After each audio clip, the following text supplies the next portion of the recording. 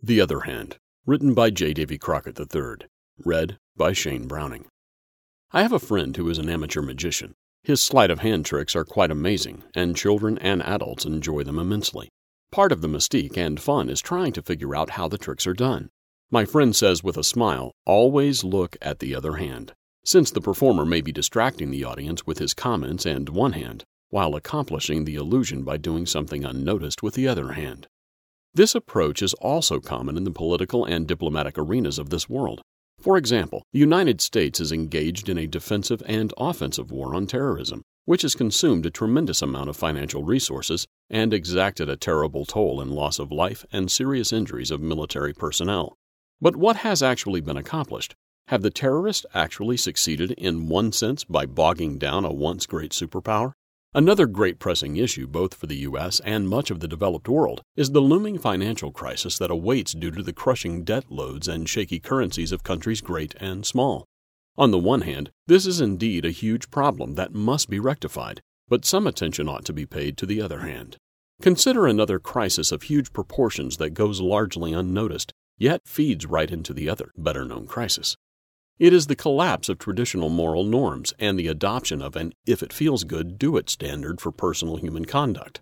Practices that for millennia were understood as taboo are now portrayed as normal, acceptable, even desirable behavior. Conduct that would have resulted in jail time in most nations just 40 or 50 years ago is now promoted as a civil right, with penalties meted out to anyone who would dare to discourage or limit the practice of these newly acceptable alternative lifestyles. Consider the past and ongoing attempts by health and education groups to establish new sexual education guidelines for students in elementary schools. These guidelines, which call for education to begin before the second grade, aim that by the fifth grade students should understand sexual orientation as the romantic attraction of an individual to someone of the same gender or a different gender. Associated Press, January 9, 2012. As you read this, teachers' unions and other organizations in the Western world continue to promote sex education to ever younger audiences that encourages the acceptance of practices and lifestyles abominable to God. Can we appreciate that our society's main problems are moral at the core? They are the inevitable result of abandoning the principles of living found in the world's best-selling but least understood book, the Bible.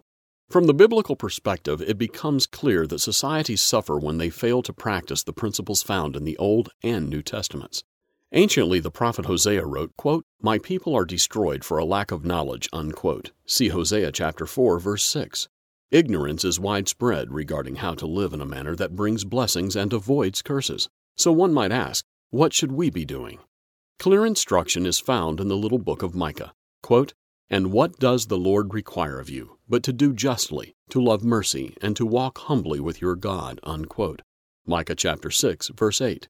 Jesus talked about setting right priorities. Quote, "But seek first the kingdom of God and His righteousness, and all these things will be added unto you," unquote. See Matthew chapter 6, verse 33. On the one hand, society is suffering because of its lack of knowledge. On the other hand, you do not need to suffer if you are willing to put God's ways into practice in your own life. To learn to do so, read our booklet, The Bible, Fact or Fiction. You may read it online or request a printed copy absolutely free. It will give you a firm foundation on which to grow in grace and in knowledge. See 2 Peter chapter 3, verse 18. Also be sure to watch the telecast, Humanity's Moral Meltdown.